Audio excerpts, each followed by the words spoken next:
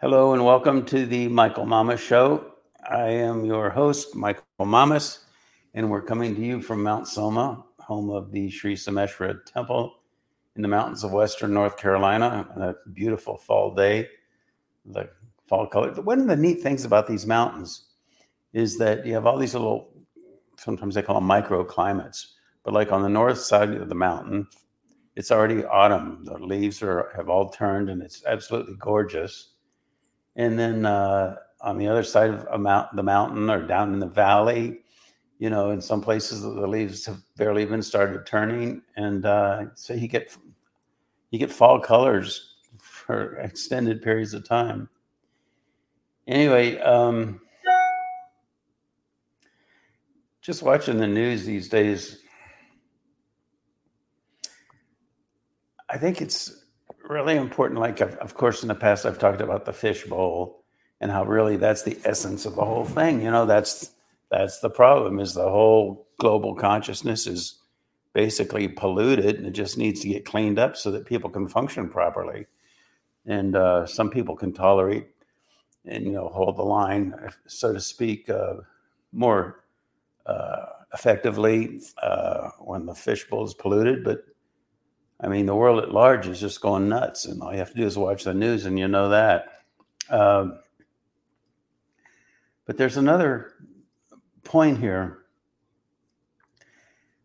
probably relates indirectly, but nevertheless, it's an important thing to bring up, and that is this idea of really what it amounts to is self-honesty, and how difficult that is for people to access. And like that Bruce Lee famous quote, he says, honestly expressing yourself. It's not so easy to do. He says, now that is very difficult to do. It sounds so simple, but it's so true. And we can think of that, it applies all the way to international relations, politics, but also just in our personal relationships. People have a hard time, and it's an art to express what you're really thinking, what you're really feeling. And really, it's your heart. It's what you feel deep inside. It's not about the surface. It's not about notions or paradigms. It's about how you feel about those notions and paradigms. And not because you've been indoctrinated into feeling a certain way, but because it's really how you feel. And even when you do have that sense and you do feel into it, if everything around you, if everybody around you doesn't agree, or if you're afraid that you will offend or hurt another's feelings or not seem appropriate or justified in your own feelings, that we tend to suppress them. And that makes a real mess, because what's going on there then is what you're really feeling inside is not consistent with the world you build for yourself. And every single little time you betray yourself by not expressing yourself honestly, the pressure builds and the pressure builds and the pressure builds. And what happens then is, at some point, you're just so angry and you don't even remember what all you're angry about. It's just suppressed feelings and emotions create anger. And it builds and builds and builds until finally, when you let it out, it's just a flood of irrational words, and it creates, it destroys relationships. But it's such a subtle art to really communicate what you're feeling. A lot of times people don't want to do it because, first of all, it can be uncomfortable. You're not sure how to be received. It's too self-revealing. It's too intimate, really. It's too delicate. So it's a very subtle art. How do you give real self-expression to what you're really feeling? Not what you've been indoctrinated to feel, not what you think is socially or politically correct to feel, but what you really feel. How does it really feel to you? And what happens is if you live in denial of that for any period of time, it's just self-betrayal is really what we're talking about. If you live in denial of that for any period of time, you actually cease to really, really know how you really do feel about a particular thing. And so the problem gets even worse. You'll see this really it's amazing. Like I was saying, it's not just interpersonal relationships. It's international relationships. It's geopolitical. And it's the foundation of stuff that world wars are built out of. I mean, wouldn't it be something, and it obviously didn't happen, but wouldn't it be something if, I don't know, Roosevelt and Hitler could have really sat down and had a heart-to-heart? Because I don't think people really understand each other. I think people not really understanding each other is the foundation of the majority of conflicts. I think people feel the same way and think the same way a lot more than we think they do, but the thing gets all blown up and twisted and distorted, and then anger and rage creep in, and resentment, and then people doubling down on a perspective to the point even of absurdity. And we just end up with a mess. Just like even Black Lives Matter. I mean, of course Black Lives Matter. Who would say they don't matter? And so then people retaliate to that, and they say, well, white lives matter. And then that makes Black Lives Matter people mad because they think, well, you're not really hearing us. So really, what's the point there? What's the point? Of course, in the case of Black Lives Matter, it may not be a good example because it turns out the people behind it were pretty corrupt. I guess that's well known now, isn't it, Scotty? Yeah. Well, did you see that that Kanye West, or Ye now? I know who you're talking about. Yeah, he just came out at Paris Fashion Week with a shirt that said "White Lives Matter." Yeah. I don't know if you saw that. Yeah, and see, even that. I mean, again, of course, white lives matter. But Yeah, where's the real? Huh? That's what he said. He's like, yeah. But the point is, even in that, it creates a polarization. Yeah. Because the Black Lives Matter people will read that as a defiance or as a retaliation, perhaps. Right. And so how do we really commune? How do we really honestly express ourselves fully? It's not so easy to do. And in fact, making an obvious statement like, white lives matter, creates polarization. So the real point here is that communication is highly elusive. It's a fine art.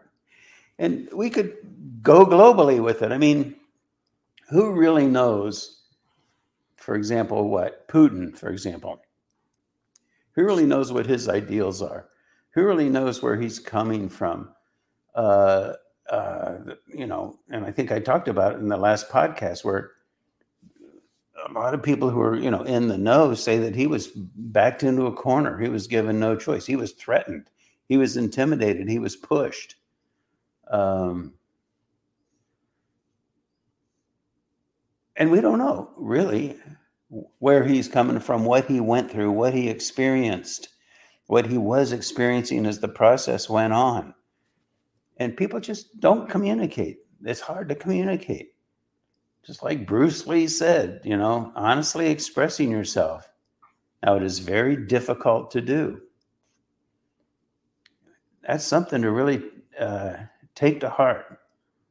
Well, I think it's also, Michael, trusting the communication that everybody gets too. It's like there's communication, but is that communication, where's it coming from? Is it coming from is there some motivation that's letting this message get through? And that's the next point, isn't it, Scott? Yeah. That even if you are really striving for self-honesty, and even if you can attain that, which is very difficult to do, what about the person across the table? What about the person you're talking to? Where are they coming from? And so we don't want to be naive or oblivious, but we do need to take into consideration the fact that maybe they're not willing to talk. And so how can you navigate those waters and deal with that when the person you're wanting to relate to is having this motivation or that, And again, it's an art. How do you do it? And the thing is, it's not a cookbook either. Different people have different styles. Different people have different ways of talking, ways of behaving. An interesting example, really, Scotty, would be, Donald Trump. He does accomplish a lot. He gets a lot done. I think a lot of people, find his language offensive. A lot of what he does is just offensive. But nevertheless, he's almost brutally self-honest. Does that make sense, Scotty? Yeah. Yeah. And so if there's the self-honesty component is there, but what about the art of finessing that? He seems to be successful somehow. I don't know what he does in diplomatic relations, but he did seem to win over, Kim Jong-un and the Saudis, and also, Anyway, I've been around some guys that are, successful, and there's something about being around people that are like that too, that it changes the way people, they come in. Well, I'm gonna give him a piece of my mind, and then when they get there and there's just something about the dynamic that changes them, the people that are coming to communicate with. Like, let's say it's Trump, like I come into Trump and I'm like, well, I'm going to tell him really how I feel and all that. And then you get in front of him and this guy's a billionaire. He's been the president of the whatever. It's like you had a plan, but then you get hit in the mouth by this. There's an aura or a, Yeah, that's one possibility.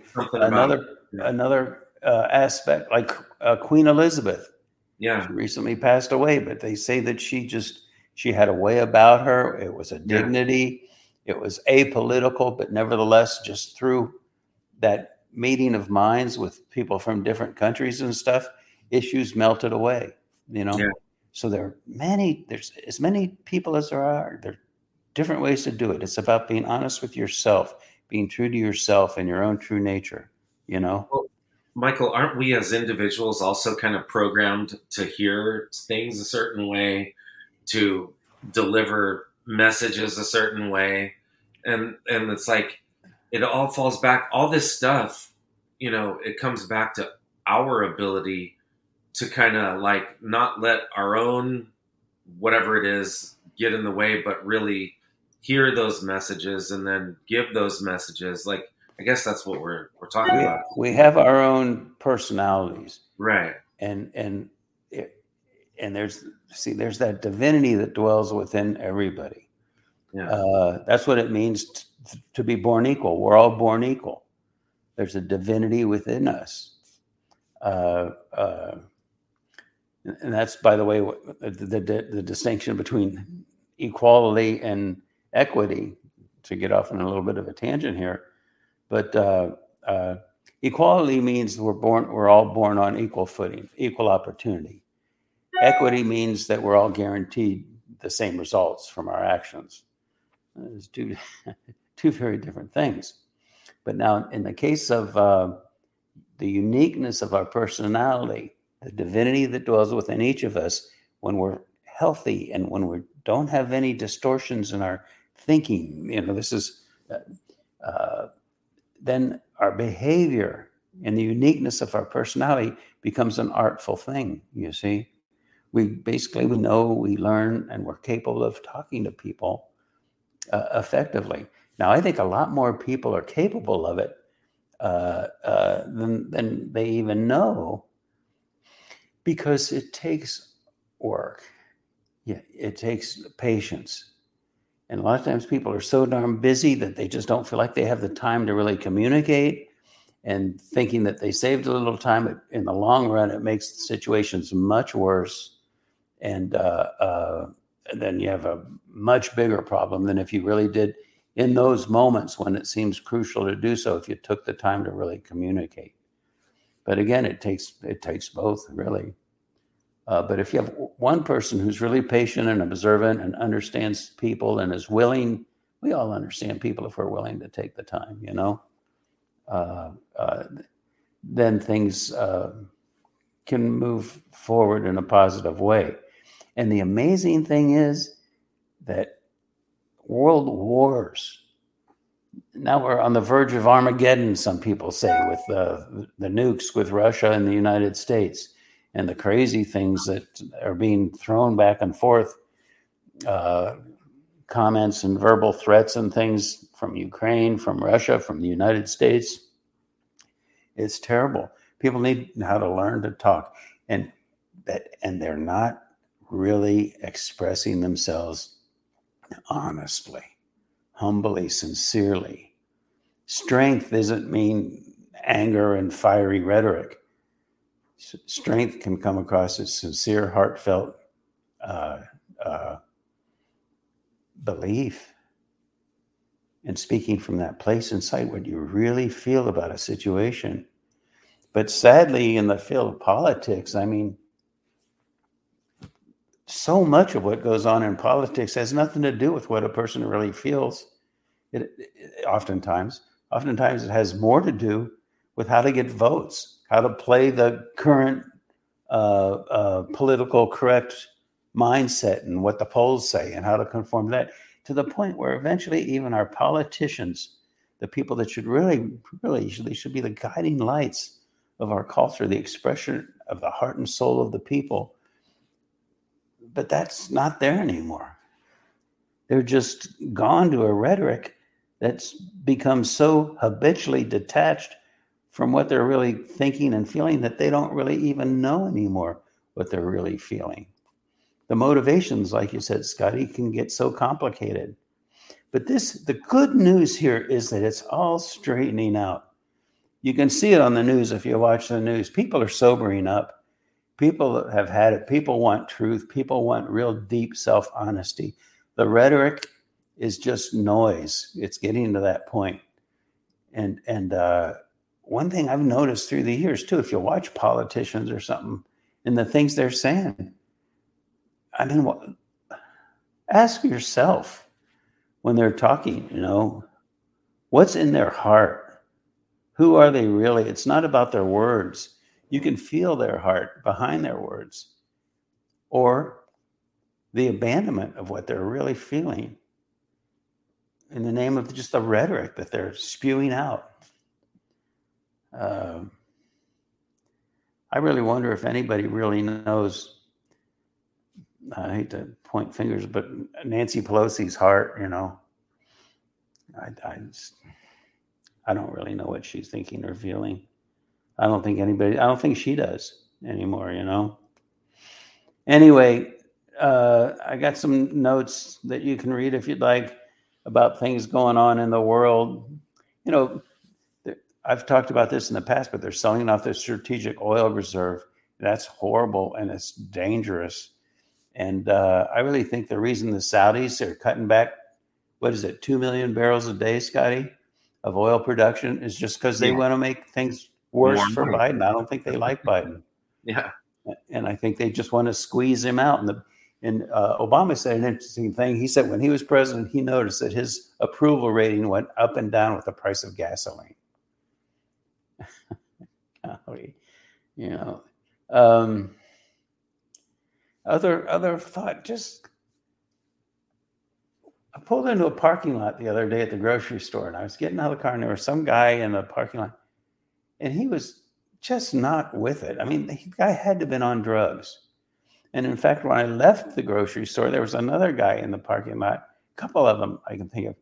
They were just not with it, you know? And then you stop and if you just do the math and calculate how much fentanyl is being sold, even colored fentanyl put in Lego boxes. I mean, who would do such a thing?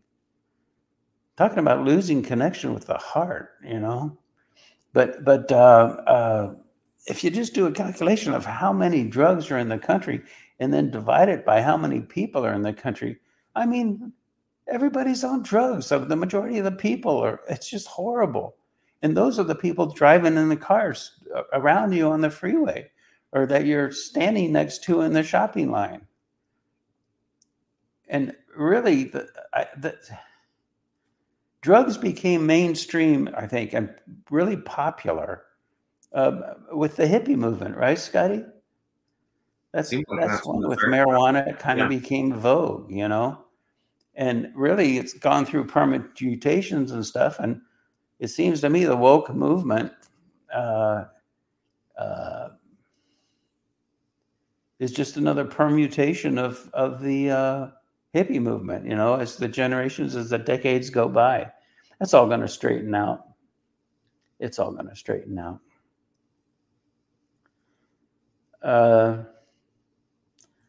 I think, Scotty, if there's nothing else, I've said, there are a couple of nice quotes here at the end that they're in my notes, you know. I really like the one, no man ever steps in the same river twice, for it's not the same river, and he's not the same man. I thought that was a beautiful quote. All right, well, Scotty, if there's nothing else, I think, I got to say one more thing about DNA. You know, now they're doing this thing, I forget the word they use for it, but it's, you know, splicing DNA engineering, genetic engineering, basically. CRISPR. Yes. What's that? I think they're using it's called CRISPR or something. Yeah, that's it, CRISPR.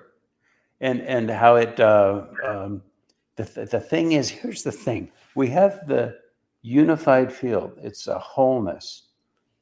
This is such a beautiful topic, really. It's a self-interacting dynamic of perfection, really.